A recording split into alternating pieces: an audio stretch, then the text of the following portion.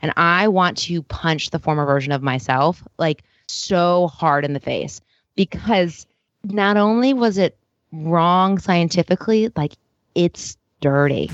Like it was dirty. And that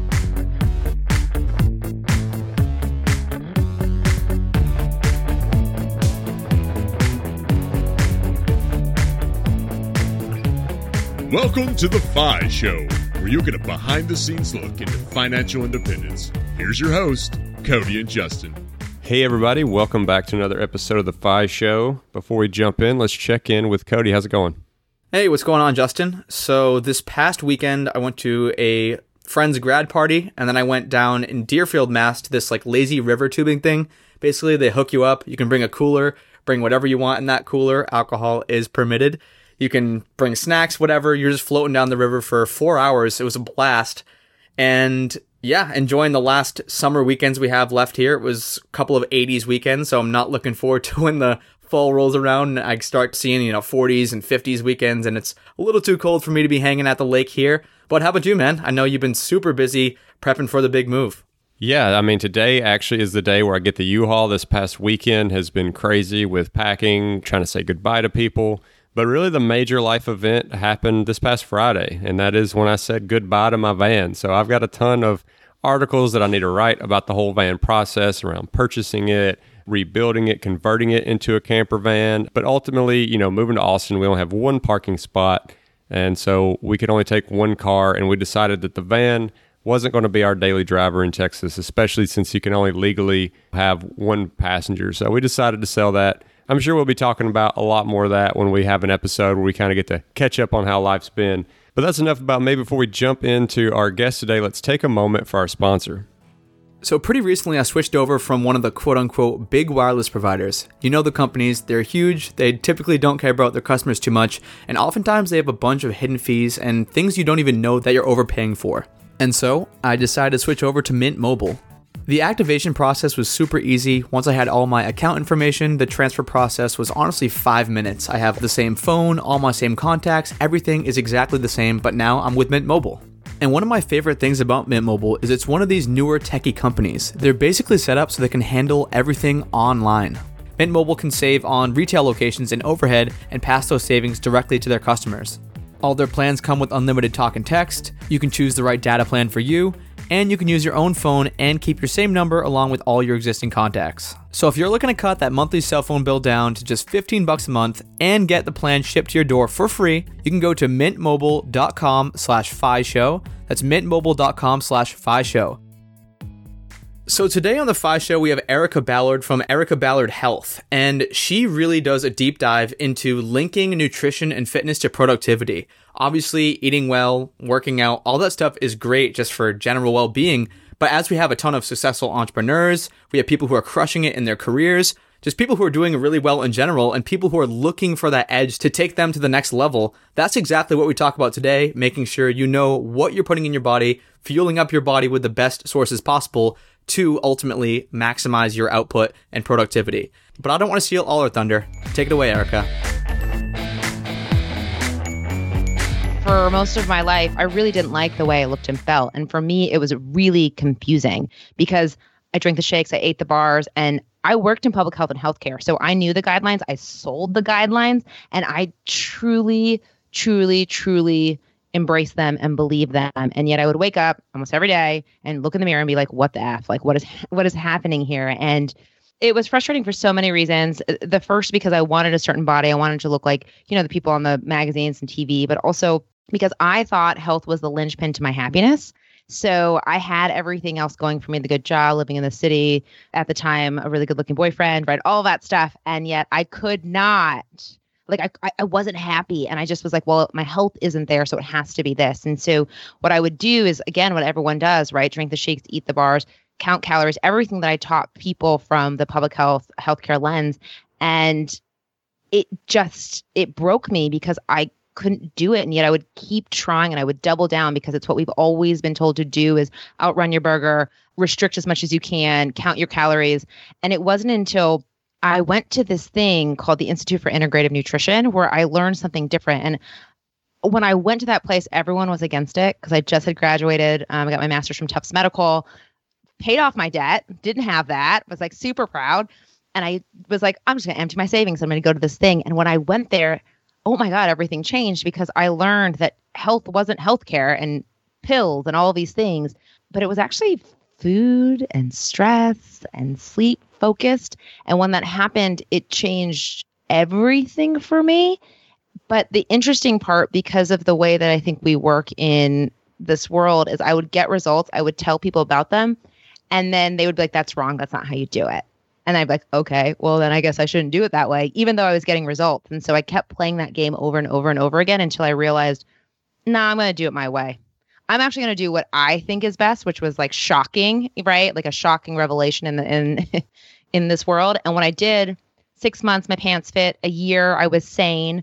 You know what I mean? Like if you ever had anyone who's like on a diet, like I was sane.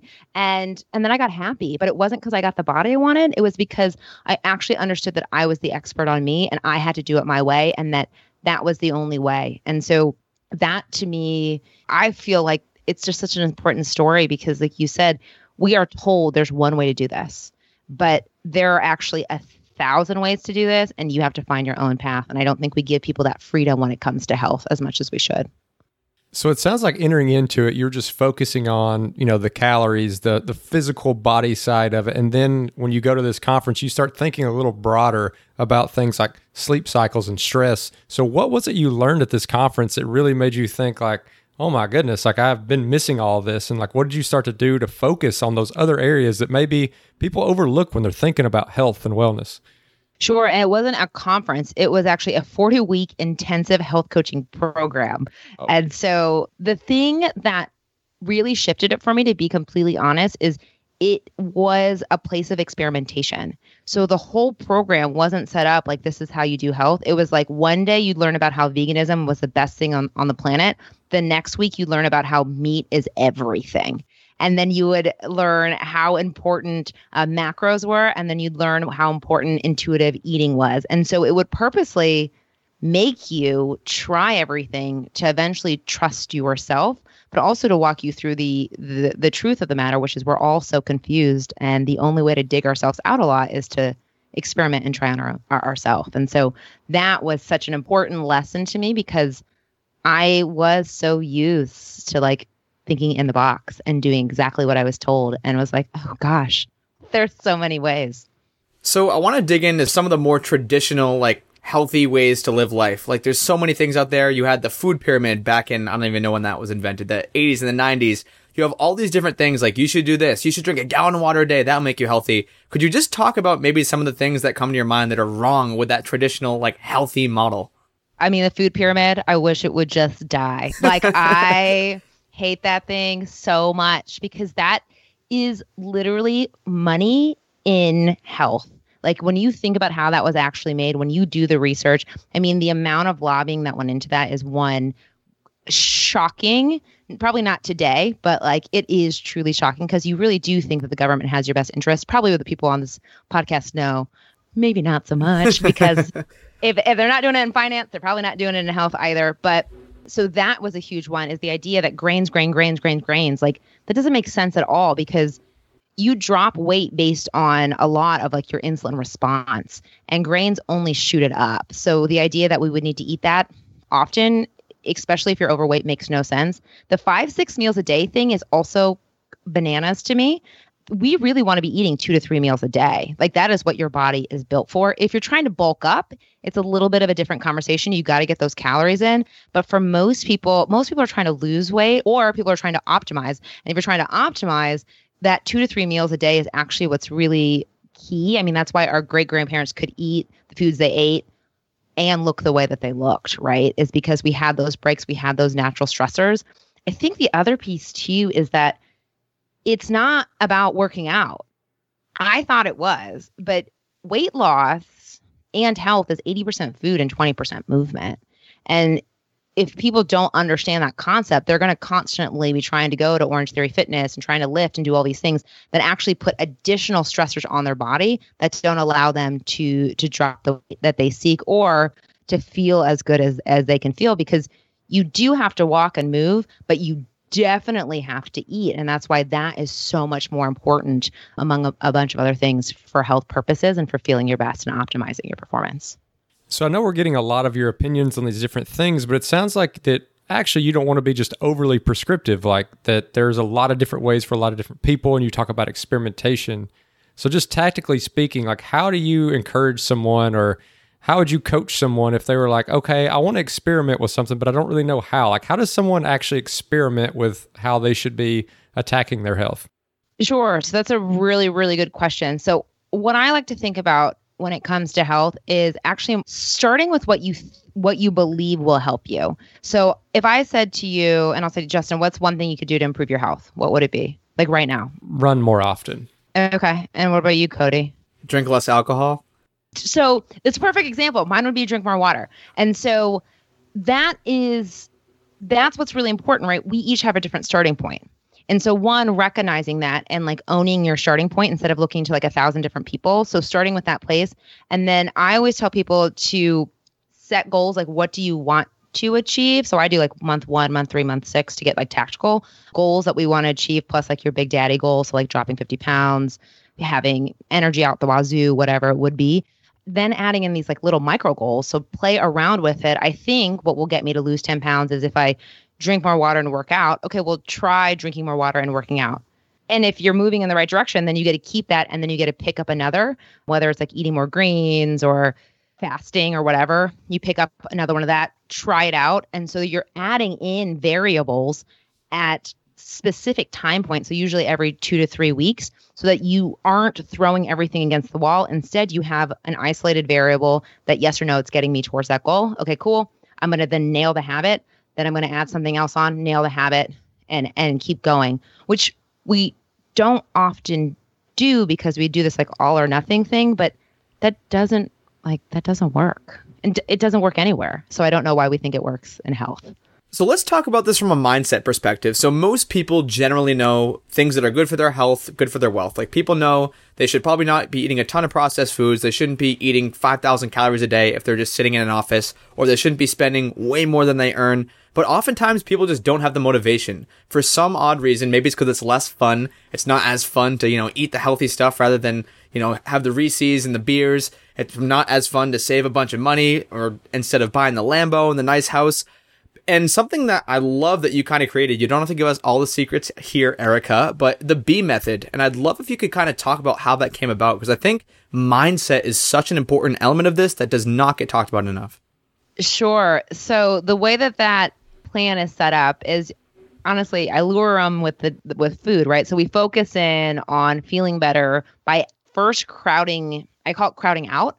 So it's the idea of not necessarily pulling the sugar, because that's what we do, right? We typically try to restrict our way in. It's like, I think about it from like a financial perspective. Like when I was paying off my debt, it was like, save. It was not fun. And I would break and I would buy something really expensive, and then I would set myself back because you can't live on scraps. Do you know what I mean? And that's what we try to do in food too, is like we pull out sugar, we pull out alcohol, we pull out everything that's somewhat pleasurable to us, and it doesn't feel good. And if the idea is to feel good and you don't feel good in the process, you're not going to do it. Like you have to feel good now to feel good then, right? And so it starts out with the crowding out theory. And so the idea is add in more greens, add in more water, add in more workouts, but don't even mess with, don't even F with any of the other stuff, right? That's going around with it. And once you start there, you start to feel better. And also you don't have enough room for some of the other bad stuff. Like when you're eating salads, when you're eating greens, when you're eating things that are healthy and taste good, it's hard to make space for the ice cream because you're usually so full. And so starting there in that piece of it. And then eventually what always happens is people fall off. And so the second piece of it is to really focus on the mindset and why that's happening. People will say, I don't have motivation. People will say, I'm lazy. People will say, I don't have time. And that's never it. It's never about the food, just like it's never about the money, right? There are subconscious blocks that are happening within your brain about what it means to drop weight, about what it means to eat healthy, about what it means to make space for yourself. And so making sure that you pull those back. And I'm going to tell a story, if it's okay, is like, I had a woman who she was an entrepreneur, successful entrepreneur, and it was in charge of her entire schedule, but couldn't make time to get healthy. couldn't do it. And she would try and try and try. She would set schedules and we'd have these conversations.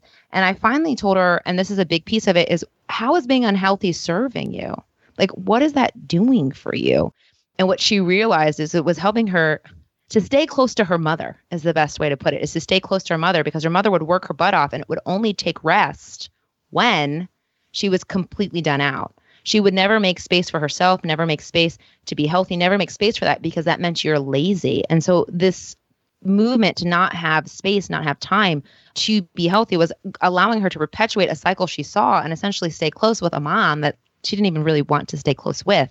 And it sounds crazy when you say it out loud, but that is how your subconscious brain works. Its only job is to protect you. And so oftentimes when we eat the things we don't want to eat, it's because it's serving us in some capacity. It's protecting us in some way.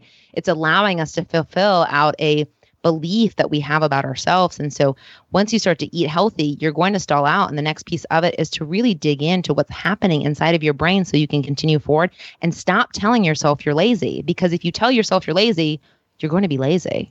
And most people, particularly in your industry, aren't lazy. They just don't understand why they're not doing the things that they're supposed to do. And your only job then is to ask yourself that question, make space to find out, and then move forward on it, and then just keep the evolution process of that going. So first off, I love this idea of this kind of surround method where instead of focusing on, we got to remove the sugar, we're just going to surround it with so many other good things for you that it just naturally kind of dies out because it doesn't have room for it. But I'd love to dig more into this idea of kind of the mental hurdles that people are getting into and what's holding them back. I know you gave a couple examples there, but just in generally speaking, like, why is it you think that so many people will love the idea of having a diet? They will love the idea of purchasing one of these meal plans or purchasing all the bars. Like they will show enough commitment to actually spend their dollar on it. But then when the rubber meets the road, they fizzle out and they quit. So many answers. So here's what I will here's what I will say. Most of it has to do with mindset. And there's a few big things. The first I would say is we as a culture have decided what health looks like, but we as individuals have not decided what it looks like for ourselves. So most of our beliefs about what healthy is were given to us by the government, by our family, by society, by marketing. And so we just think that if it's not painful, if we're not counting calories, if we're not running, if we're not doing all these things, then that we're not healthy. So I think the first reason why is we have never stepped back and said, what do I want and what do I think this looks like to get there? So I think that's the first piece. The second is the limiting beliefs around health. So I used to think about this about both health, and I think that your listeners have probably heard people talk about this in finance all the time. It's too hard. Money's confusing. Like, I don't get it. There's so many places to put it, and savings boring and blah, blah, blah, blah, blah. Same thing with health.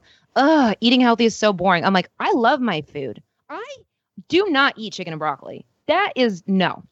Hard pass. Like, I just ate a pizza before I got on here, but it was a really healthy pizza with homegrown tomatoes and pecorino cheese and all these things, because you should like your food. But we have decided healthy food is boring. We've decided health has to be hard. We've decided that we have to go all in. We have to be perfect. Beauty is only a size 2, right? Sexiness is only a 6-pack. We have made these beliefs true in our head. And so we live them out. We make health hard. We make sure that we never become a size 2 because we don't think we deserve it. We don't think we're enough. All of those limiting beliefs that we have around health, that it's draining, that it's exhausting, that the food has to be bad. We have those limiting beliefs and then we carry them out. The other thing I see a lot too, and I know I mentioned it, but when we talk about how health is serving us, that being unhealthy allows us to live out truths about ourselves, because I believe that your body is your walking subconscious. And so a lot of times we use work as a way to not deal with our feelings, but your body's smarter than you. Your brain is always taking in this information. And so you are avoiding something and your body is trying to help you see it. And if you ask yourself and take space to really dig in, you're going to understand that it's allowing you to play small, that it's allowing you to fade to the background, that it's allowing you to protect yourself physically, that it's doing these different things, or to play out the narrative, I'm lazy. It's allowing you to play out these things. And I think that that's where a lot of it comes from, or at least that's what I've seen in my practice and with the people that I work with. So something you've mentioned a few times here is like, most of us, the odds are stacked against us from the very beginning. Like the corporations, the government are just feeding us all this crap because that's what makes the money. And I've done a lot of reading on like the treatment versus prevention conundrum. Like prevention doesn't really make any money. Treatment makes a ton of money. I'm thinking of like the big ones like cancer, heart disease, diabetes. Those are like the big three. And so much money, billions of dollars are poured into treatment. Barely anything is poured into prevention, making sure that people who can avoid these diseases avoid them. Could you talk about maybe some easy tips, like things that we're doing that most Americans or most people are doing that they don't even realize that might be leading them down the path to one of these awful diseases or some chronic health condition down the road? Like, could you talk a little bit about maybe a few prevention points? I love what you said so much. I just want to make sure that everyone heard what you said, because the odds are stacked against us. 93% of people who go on diets fail. Yet weight loss is a $7 billion industry. So I would just say, when those are the numbers, we might want to really think about who we believe and what we're doing and where you're putting your money. It makes me so mad. But to your point, yes, there are a few things. And the first thing that came to my mind is breakfast. One, we believe it's the most important meal of the day. It might not be. And if you are overweight, if you have diabetes, obviously talk to your doctor, pre-diabetic, any of these things, breakfast might not be your best friend, because once we start eating, we're hungry. That's how your body works. Once you start to eat, you ever notice how you're hungrier at the end of the day? It's because your ghrelin is literally like your hunger hormone continues to flip on. It makes you hungrier and hungrier and hungrier as you go. Whereas if you suppress your appetite in the beginning, you're able to eat less. Also, we have been told from a breakfast standpoint to eat carbs, to eat these things in the beginning of the day and like get your carbs in the morning. And I think that is the craziest advice I have ever heard, recognizing I used to believe it myself, so no judgment. But to do like a little bit of a science lesson is your body can only handle about 8 to 12 grams of sugar at a time, period. And that includes carbs. So if you eat more than that, you're going to go on this thing called the blood sugar roller coaster. Whatever goes up must go down. And usually on a roller coaster, you don't go flat, you go down below where you started. And same thing happens with your blood sugar. And then it's like, oh my gosh, it's too low. So then your body asks you to pull it back up. And usually when people are craving sugar or carbs, no one's usually like, you know what I'm going to do? I'm going to make some steel cut oats. I'm going to put nut butter in it and some blueberries, right? You're like, give me the donut, like what's close, what's nearby, I'll grab a granola bar. And then you shoot up your blood sugar again and you go up and then you go back down. What happens is you ride this all the way until you crash at 3 p.m. This is why everyone crashes in the afternoon, because they set their morning up eating carbohydrates, like the bagels and the toast and the quick oatmeal. All of that stuff is terrible for you. It's just not good. And so breakfast, just starting and fixing your breakfast is huge. The other piece is make sure that fat is your friend. So I want to say like 50, 60 years ago, I'm trying to do my math, we started the low fat craze. Like we experimented on the American public about like on low fat. And we have proven that the experiment has gone wrong. Just look at the numbers. We are growing outward as a nation, right? We are becoming more and more obese. We're not getting less and less. And yet we're still following the guidelines of 5-6 times a day, eating a whole bunch of grains, doing these things. And I'm like, at some point, you got to look around you and say the conventional wisdom doesn't work. Because if it did, we all would be the right size. And so when our great grandmas and grandmas were eating 2,000 calories a day, or because that's how much they were eating, 2,000 to 2,300, they were eating a diet with 40 to 50% fat. When we hit the heart disease era, like when we were trying to reduce the number, which is a whole other conversation, but we went down to like 15 to 20% of our diet in fat. And what happened? We ate more carbs, because your body can kind of self-regulate protein, but carbs and fat, it'll interchange. And we started eating more carbs. And what happened? We kept going up and up and up and up. And guess what? So did heart disease. It started going up and up and up and up, because the issue has always been and will always be sugar and processed carbohydrates. So breakfast, higher fat, making sure that you bring your diet. If it's at a 15%, get it to 20. Ideally, you really do want to be at like 40%, not keto, but 30 to 40 to 50% of your diet being high fat. And there's so many studies that show it. And the last thing, and any vegan is probably going to hate me for saying this, is meat isn't bad. Like, meat is not the enemy. We want to be eating more plants. I would love most of your diets to be plants. But the idea that meat is bad is wrong. Bad meat is bad. So factory farming is horrific. I would say that if you can afford not doing that, you should really not do that. And if you can't afford not to do that, you need to bring down the intake of your meat. But if you can afford farm raised, if you can afford grass fed, if you can afford wild caught, eating meat is really important, because as we age, which basically means after the age of 25, your body needs protein in order to keep the muscle mass to not become frail and little, like as we age. And so you can make up for it by lifting heavy weights. But if you don't want to work out like LeBron, then really adding in high quality protein that is completely bioavailable, you really want to consider eating high quality meat. Like, it's not the enemy, but it is getting plagued as the worst thing on the planet. So we've been diving a lot into health and nutrition as far as like physically what it's doing for us, like the weight, the strength, things like that. But I'd like to think about it now from a little bit more of a mindset and how it could help you in other ways. And where I'm getting at is, we have a lot of entrepreneurs and things that listen to this episode, like the way that health could actually it could be more than just lengthening your lifespan. It could be more than just lowering your blood pressure, but it could actually be good for your bottom line. Like, it could be good because you are going to perform better. And what got me to thinking about it is, recently we had a guest on who was talking about diversity inclusion. And obviously that's a great thing from just a social standpoint. But what really gets CEOs excited about it was when they realized that their businesses would actually make more money. So that's where I'm kind of getting at, is with health, like, how does that actually help somebody perform better mentally and maybe helps their business perform better?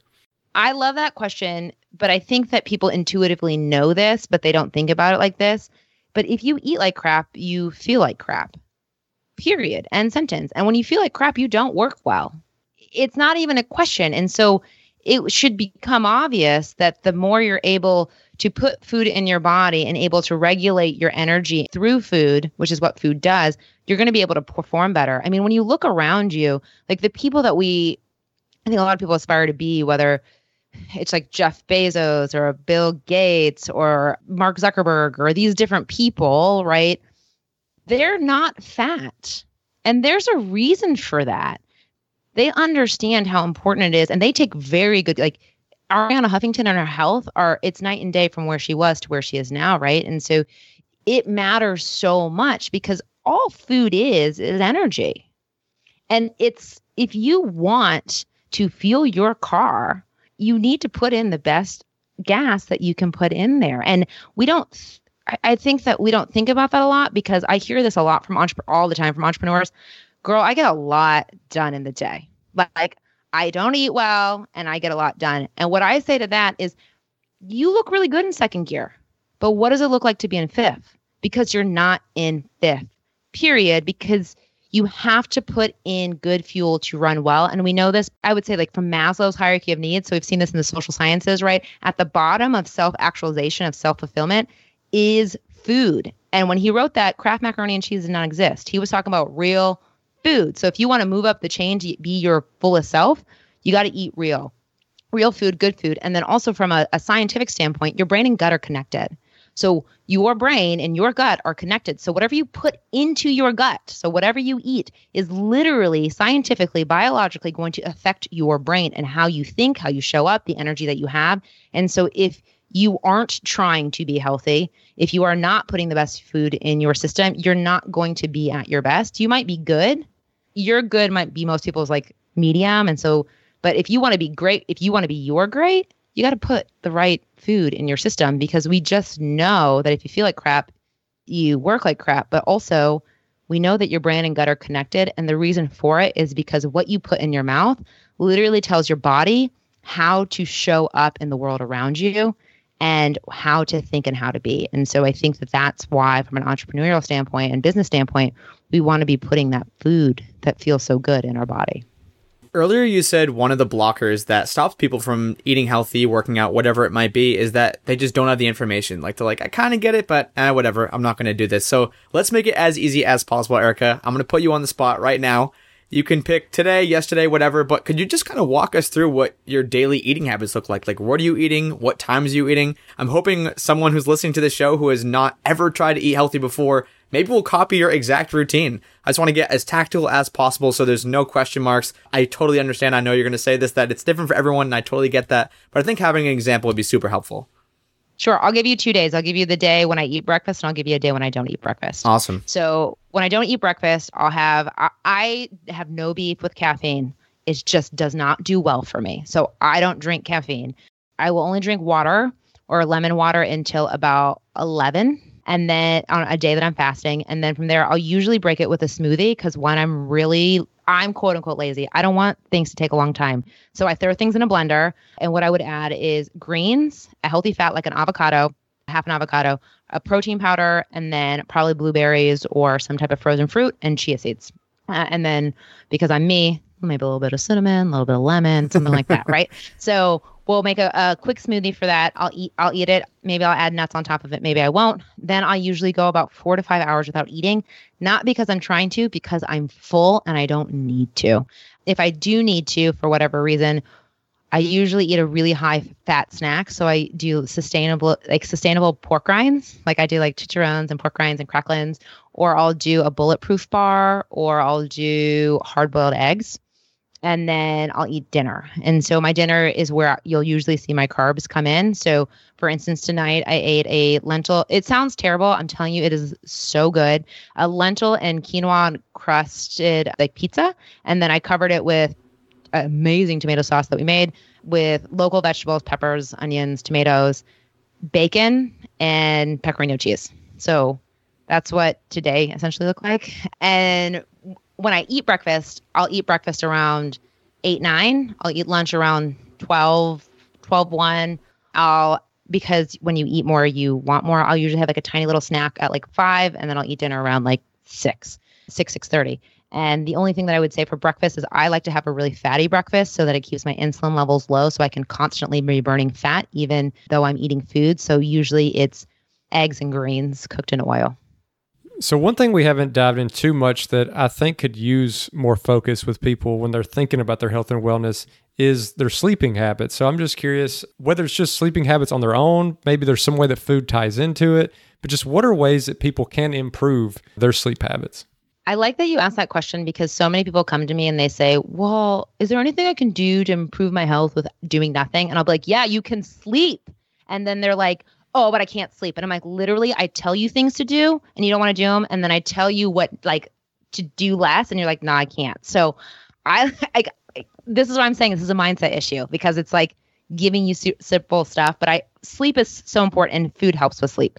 So you want to have your last meal 2 to 3 hours before you go to bed. So a lot of us eat our biggest meal around like 8 or 9 and then try to fall asleep around like an hour or so later. Don't do that. Or we'll have like a snack at like 9, 10 and then go to bed. You want to have 2 to 3 hours in between your mealtime and your bedtime because your body needs time to digest food so that you can get to sleep faster. So that's the first thing. From a food perspective too, stop drinking coffee by 2 p.m. So if you drink caffeine, cut it by 2. I feel like that's a very generous leeway because it takes about 8 hours for caffeine to leave your system. And so if you can stop that by then, you're able to sleep more. And then the third thing is I wouldn't say a sleep routine, but I would say get off your dang phone. Like we literally try to go to work. We're on our laptop, shut it down, and then we go to bed. No, it doesn't. Like your brain doesn't work that way. It needs white space. It needs time to wind down. Or we're scrolling through Instagram until our head hits the pillow. If you can, put your phone down for half an hour. And if you can, grab blue blocker glasses or put your phone or computer on like a warm color so that your eyeballs can get used to like trying to go to bed. So I'd say those are the things that I have seen people are able to do relatively quickly and implement pretty fast. And those make a huge difference on sleep because I can't actually emphasize enough how important sleep is. We need 7 to 8 hours. And I hate when people are like, I can run off of 4 or 5. A, you're not that interesting if we're talking about how like long you're sleeping, like period, end sentence. But like 2, like I know I keep going back to biologically, but like really from an evolutionary perspective, if you, Cody, were to fall asleep in like the summer, a bear could come get you at any time. You sleeping for 7 to 8 hours actually does work against you if you think about it from being a protective factor back in the day. That's how we know it's so important, because from an evolutionary perspective, you have to be down for that many hours, which puts your safety at risk, or would have back in the day, to actually repair, detoxify, and get your body and system and brain right for the next day. Because your brain shrinks and clears out during your sleep. You detox, you move, like so many things happen when you're asleep. And I just think it's so important that if people are not getting 7 to 8 hours, one of the best things that they can do isn't going to the gym and waking up early. It's figuring out a way to move from 5 to 6 and then 6 to 7 hours. So I kind of want to round this thing out, bringing all 3 of these into the mix with this question. And I actually saw you on a video interview. I don't know exactly what news station it was on, but it's pretty easy to get on the wagon, like you've been mentioning, and then you can fall right off the wagon. So whether that's sleep, whether that's eating, whether that's diet, could you talk about like whether it's a holiday weekend, whether it's a long vacation, something that you just start doing it and you're like, screw it, I already broke whatever your rules are, I'm just going to keep rolling with it, and then you never really get back in the pattern. And I've even noticed myself doing this. Like on the weekend, it's Friday, have a couple drinks, I'm like, you know what, might as well have a pizza, I already had a couple drinks, might as well have a couple more drinks, might as well have some snacks. And like you get in this vicious cycle where at some point you just kind of give up on whatever that initial goal was. Could you talk about kind of getting back on the wagon and some tips after like an indulgent weekend or week or something like that? Yes. And there are 2 things that are coming up for me. The first thing I think is just important to say is shifting your identity. So a lot of the work happens before you fall off the wagon. And so a lot of times we have a difficult time getting back on because we don't identify as a healthy person.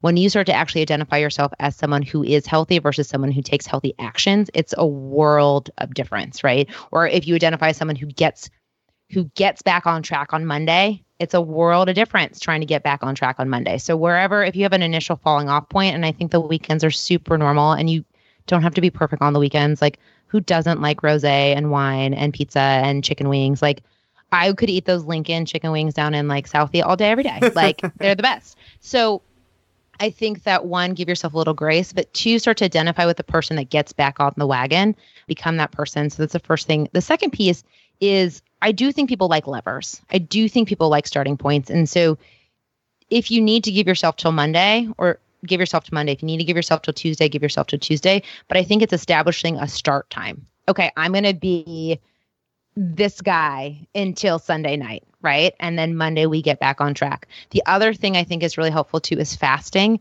So after being really indulgent, just giving your body a break to reset itself is really, really, really helpful. And the third thing I would say is give yourself a goal for the next day. So whether it's I'm going to drink more water, I'm going to eat this certain way, I'm going to do this certain thing, because if you have it pre-planned in your head, you should do that thing, you will probably think about it all day until you do it. And so I would just keep practicing those things until they become ingrained. But it all, I really do believe, starts with you starting to identify that you're the type of person that gets back on the horse. You're the type of person who is healthy versus I do these things for looks or a certain way or because I have to. Well, Erica, this has been an awesome episode. A ton of stuff here around health, wellness, some different outside-the-box ways of thinking. But obviously, health is such a huge topic. And for people who've been listening to this episode and want to know more about you, where's the best place for them to reach out and learn? My favorite place to play is on Instagram. So at Erica Ballard Health, I'm there. You DM me, I will respond back. I also have my own podcast, The Lies We've Been Fed. So it's a podcast that really walks people through a lot of the myths, Cody, that you brought up earlier, walks them through it, helps them understand why we believe what we believe and what we can do different. And then you can check out my website, www.ericaballardhealth.com. Awesome. Well, we'll definitely link all those up in the show notes so the listeners can find you. And one thing we ask all of our guests is, what is your number one tip for those on the path to financial independence? So the first thing that comes to mind, recognizing that we did talk about health, but I think that this is relevant, is spending your money on things that will bring you a better future. So a lot of us, and I think about it from a health lens, is we often say, oh, this is too expensive. I can't spend money on it now. I can't do this. And it's like, well, you're going to pay now or you're going to pay later. And so making sure that the decisions that you make get you closer to the person you want to be versus trying to save a buck or spend a buck in a place that doesn't move you closer to who it is that you know is inside of you. Awesome. Well, now we almost have you out of here, but there is one last question. That's the wild card question, one that I didn't prepare for, Cody didn't prepare for. So, Erica, you're not sure you're ready, but you want to give it a shot? Sure.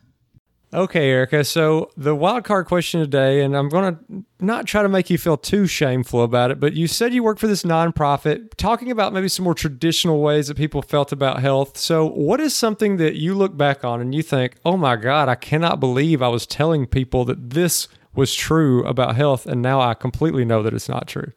It has to do with cholesterol. So two things. One, that fat caused cholesterol, or that even the majority of what we eat causes us, like our cholesterol to go up. It's just no. And then two, I used to push statins like a boss. I took my nonprofit, and a lot of nonprofits take money from pharmaceutical companies. And I really bought into like, oh my God, 40% of the population really should be on a statin. Everyone should be on a statin. And I want to punch the former version of myself like so hard in the face, because not only was it wrong scientifically, like it's dirty. Like it was dirty. And that is why I drank so much when I was not at my healthiest, because I think I knew it was bad, but I couldn't bring myself to believe that that was true.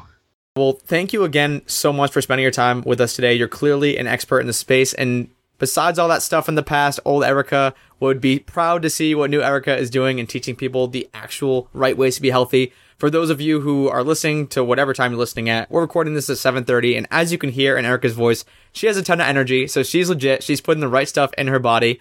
And so just thank you again so much for spending the time with us today, Erica. Thank you so much. I had such a great time. I'm so glad we could connect.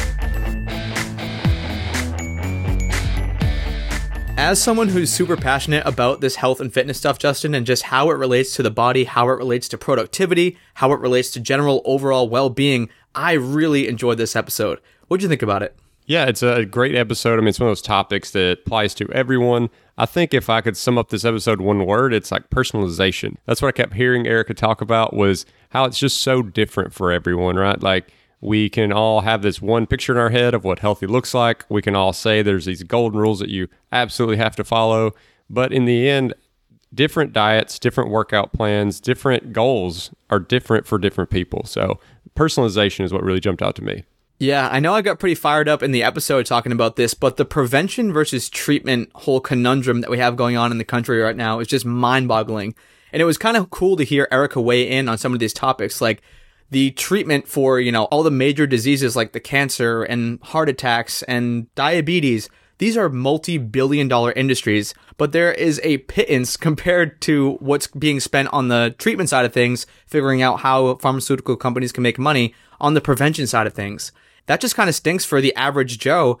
And what Erica was saying is like, we're basically set up for failure from the get-go. We have this thing, the food pyramid that they've been peddling since the 1980s, that was backed by all these huge corporations that were making all this junk breakfast food loaded with simple carbs and all these things that you just really shouldn't be pumping into your body. And that's just been perpetuated decade over decade because these companies are still basically printing money by giving people the wrong foods, the wrong fuels for their body, fuels that are making them become overweight, fuels that are making them feel stressed, increased blood pressure, and all these awful things that regular good food should not be doing to you.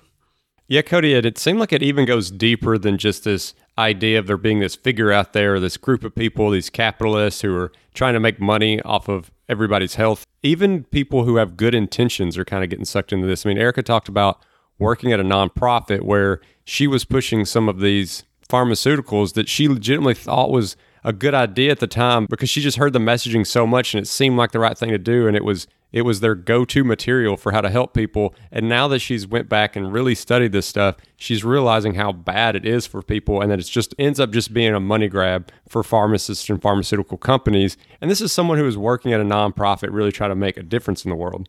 And on a tactical level, I love how we kind of got into the nuances. I know you mentioned personalization, but every single person has a different starting point. I know when Erica challenged us, like, all right, guys, right now, what is one thing you can do to improve your health? And you're like, run more.